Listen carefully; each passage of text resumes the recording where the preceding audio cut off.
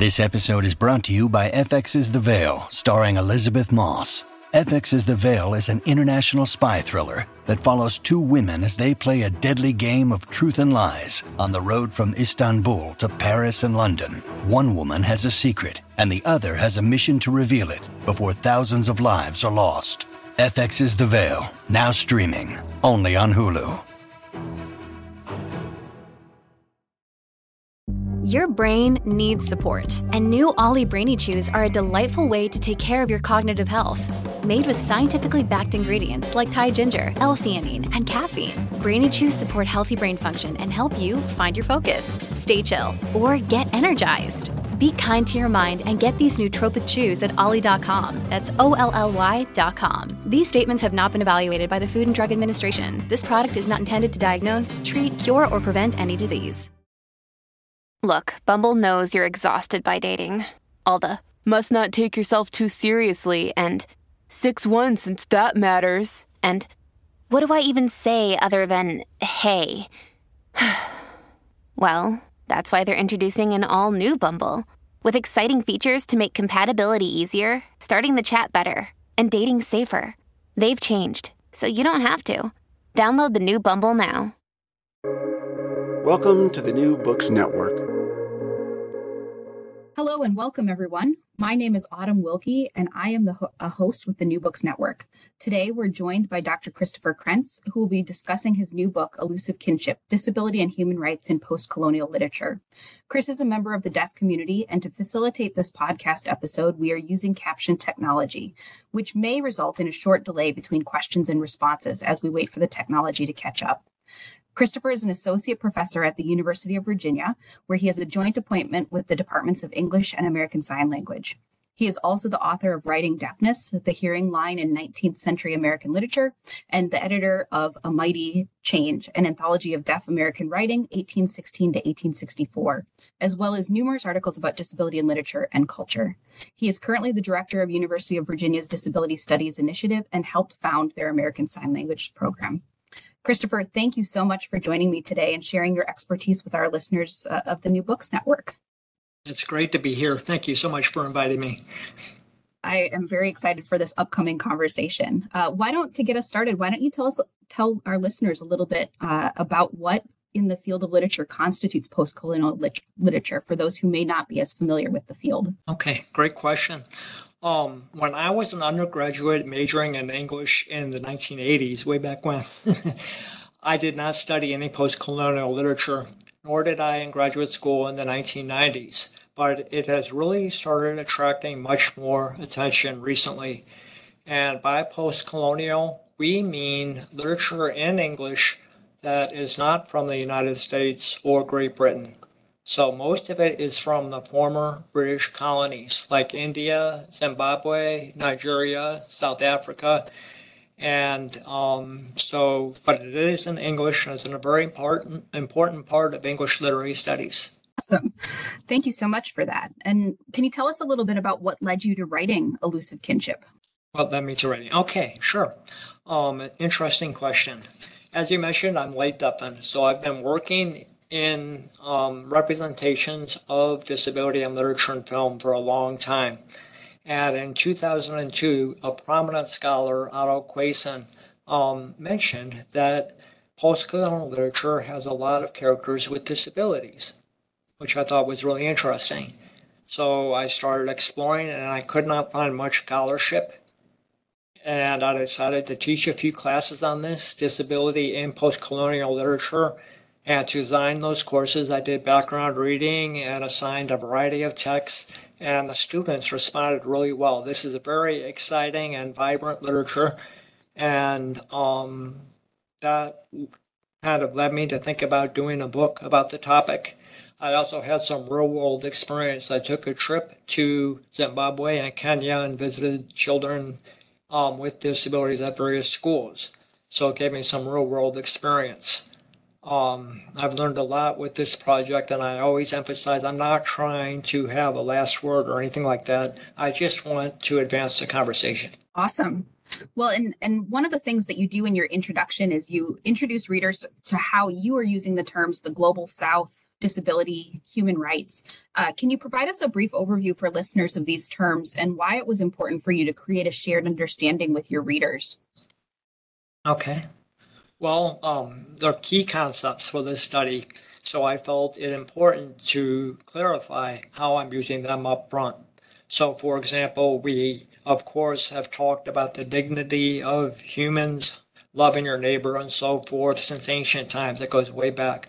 But by human rights, in this book, I'm especially interested in the human rights conventions passed by the United Nations since 1948. And then with both disability and the global south, there's a lot of ambiguity. So disability has meant different things at different times and in different places. And the global south literally refers to the southern hemisphere below the equator. But of course, with migrants and refugees, many people originally from the global south now live in the north. So with both disability and the global south, I don't really try to rigidly define them. I'm just saying these are ideas that are worth exploring. Great. And one of the things, and you already started to allude to this in your previous, when you were talking about your writing of Elusive Kinship, but can you talk a little bit about the process of examining the post-colonial literature for narratives of disability? What were some of the ways that your study evolved into the chapters that you included in the book? Okay, sure. The process really started with my classes. So when I was designing syllabi, I did a lot of background reading, and then in classes on disability and post-colonial fiction, I assigned a variety of texts and developed my ideas, and I could see what students responded to. And that kind of made me more interested in the topic. The first authors I talk about in the book are well-known post-colonial writers, Achebe, Rushdie, and Coetzee. And then the others are more recent and might be unfamiliar to readers, but I think they're really exciting and do worthwhile work. What were some of your favorite examples of disability that you encountered within the narratives that you both for your course and as you were writing the book? Okay. I should say that everything I included in the book are things I like. So I have a hard time settling on favorites, but I'll just mention a few. Salman Rushdie wrote an epic novel called Midnight's Children, where the narrator is disabled. He is born with birthmarks, he is partially deaf, but he also has supernatural powers. This is magic realism. And he believes that he can communicate mentally using telepathy with all other children born in the first hour after India's independence in 1947. So we have a disabled narrator, but he's also supernatural in some ways. So in Anita Desai's Fasting Feasting, Desai, well known as, sometimes she's compared favorably to Jane Austen as somebody who gives detailed pictures of the domestic sphere. And she does this in this book. We encounter Uma, who is an ungainly daughter who apparently has some learning disabilities. And when others take her outside of the home, she has a sense of liberation and empowerment, but her parents are deeply ashamed of her disability. This is in India, and they hide her away, and she winds up taking care of them at the end of the book. So that kind of complicates the image of disabled people too. So those are just two examples. There's many more. Patina Gappa's The Book of Memory is about a woman who's an albino who's been wrongly accused of murder. So she's writing from death row in Zimbabwe. Cotsee's Life and Times of Michael Kay is about a man with a cognitive disability who is wandering through war-torn South Africa. So there's some really vivid work. happening in the genre. Thank you so much for sharing some of those insights about what really spoke to you within the narratives. And as you alluded to, some of the prominent authors like Achebe and Rushdie, they use disability within their work. As you were examining the deployment of disability, how does that provide an additional lens for understanding a range of other cultural issues? It provides an additional lens because in literature classrooms, we also often talk about race, gender, and class, how those things show up in narratives, and that can lead to very revealing insights and conversations. So approaching them through a disability lens is kind of a parallel enterprise. And in fact, disability often intersects with these other identity categories, like disability and gender. It's very significant in Desai's novel that Uma is a woman. Because in mid-20th century India, men and women had very different roles.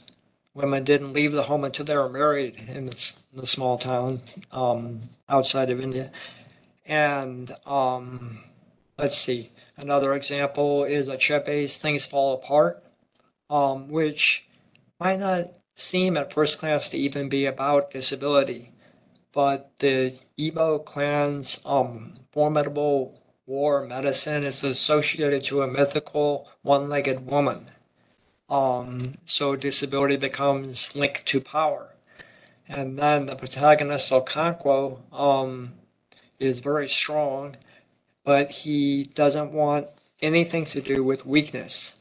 And unfortunately, when he gets angry, he tends to stutter, which is a real disability in this culture that values speech.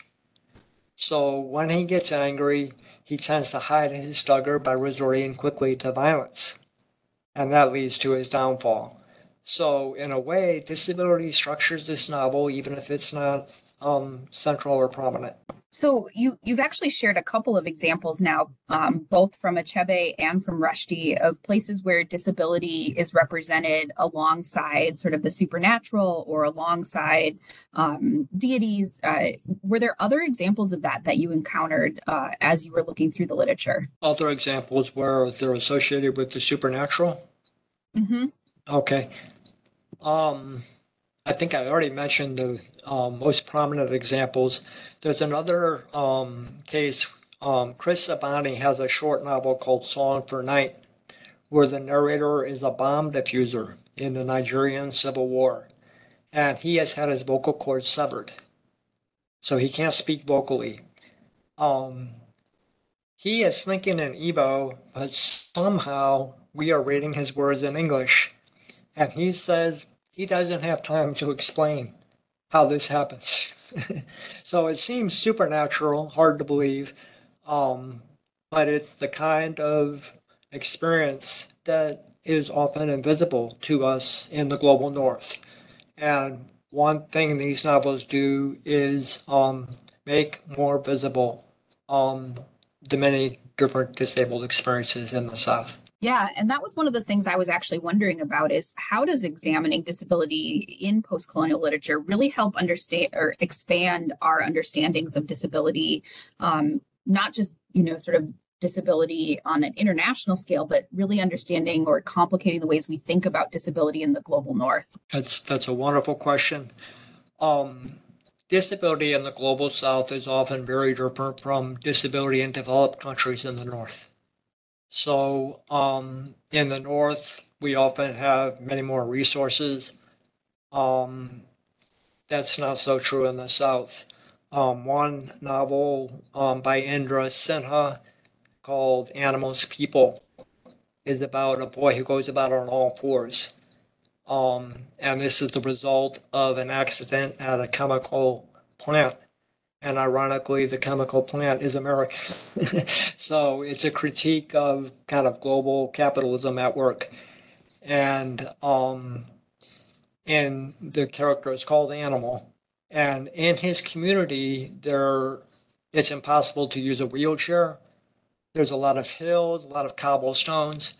And so his experience is unlike anything I think could happen to disabled people in the north. A disabled person in the north. Kind of building on that, you open chapter 6 with a quote from Helen Mikosha and Karen Soldatic that reads, "Many of the everyday experiences of disabled people in the global south lie outside the reach of human rights instruments."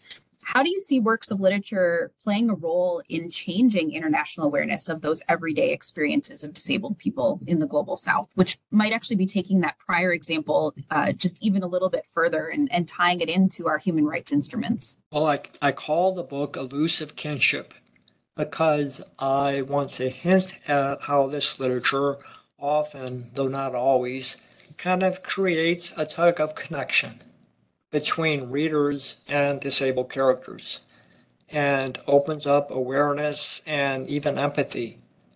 And so we become much more aware of disabled characters as humans. And one big change with human rights over the last 50 years or so has been from seeing disabled as terrible objects that deserving pity to people with rights. And I argue that this literature has helped to contribute to the idea that disabled people are people too. So I do think it raises awareness. Many experiences, like, for example, in Desai, how her parents want to hide her away, that's not really covered by human rights. But it is still something that many disabled people experience in the global south and the global north too, for that matter. Just the stigma.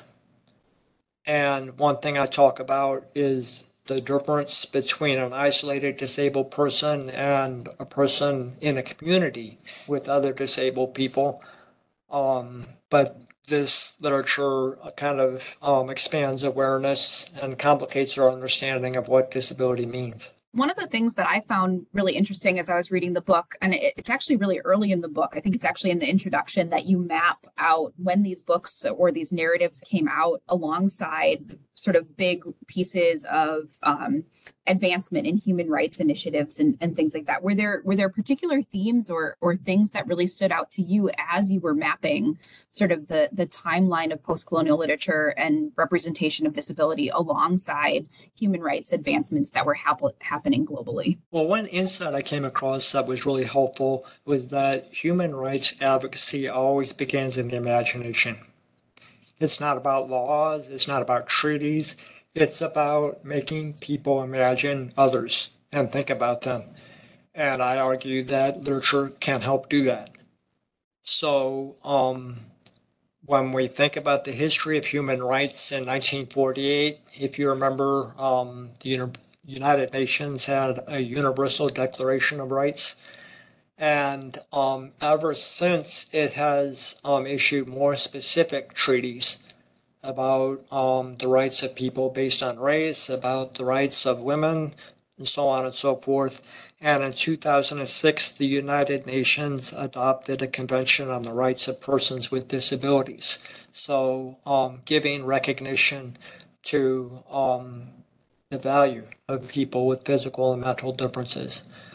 So one way I approached this book was just thinking about how literature, this is really an argument for the value of literature, that there are real world consequences, that it can change the world. And it's one way I try to sell my classes on the first day. Reading literature is not just exercise in passing the time, but it can make a real difference in how we think and feel about others. Yeah. Well, and I, as I was reading your book, one of the things that I was thinking about, and maybe you have some thoughts on this, is, thinking about the UN Convention on the Rights of Disabled Persons and the fact that there's a number of countries in the global north, including the US, who have not signed on or ratified that particular convention from the UN. And I'm wondering if you have thoughts about that and how literature can play a role in helping us thinking about the US, sort of reconceptualize our sort of distance from taking part in some of these important human rights conventions. And now we're getting into politics. Yes. the United States is one of the very few nations, I think Syria is the other, that did not ratify the Convention on the Rights of Persons with Disabilities. And this is not the only case. It's also true with the Convention on the Rights of the Child. And basically it comes down to some people in Congress not wanting the United States to be, to have to subscribe to any international body. So it is what it is. I think the value of literature telling stories can help push against that. Yeah, provide a further sort of humanistic view as opposed to that political who are we beholden to view. What are some of the things that you're working on now? Well, let's see. This book took me a long time. So I'm enjoying a moment of peace. I have a few articles to write on the horizon, and eventually I'm hoping to take on some kind of larger project and aim towards more of a general audience. This book and my last book have really been academic projects, which is great. But like most authors, I want a lot of readers. So we'll see what I come up with. But my immediate project right now is I'm looking at the history of the American deaf community and concepts of disability. Because sometimes in deaf American history, deaf people have distanced themselves from the disabled label, especially during eugenics around the turn of the 20th century. But at other times, they've embraced it. So I'm exploring that a little bit. Well, I look forward to reading your future articles when those come out. So, Chris, thank you again so much for spending some time with me and the listeners of the New Books Network. For everyone who's listening, I highly encourage you to check out the complete text of Chris's book, Elusive Kinship, Disability and Human Rights in Post-Colonial Literature. And I will see or hear from all of you next time. Okay, thank you so much again.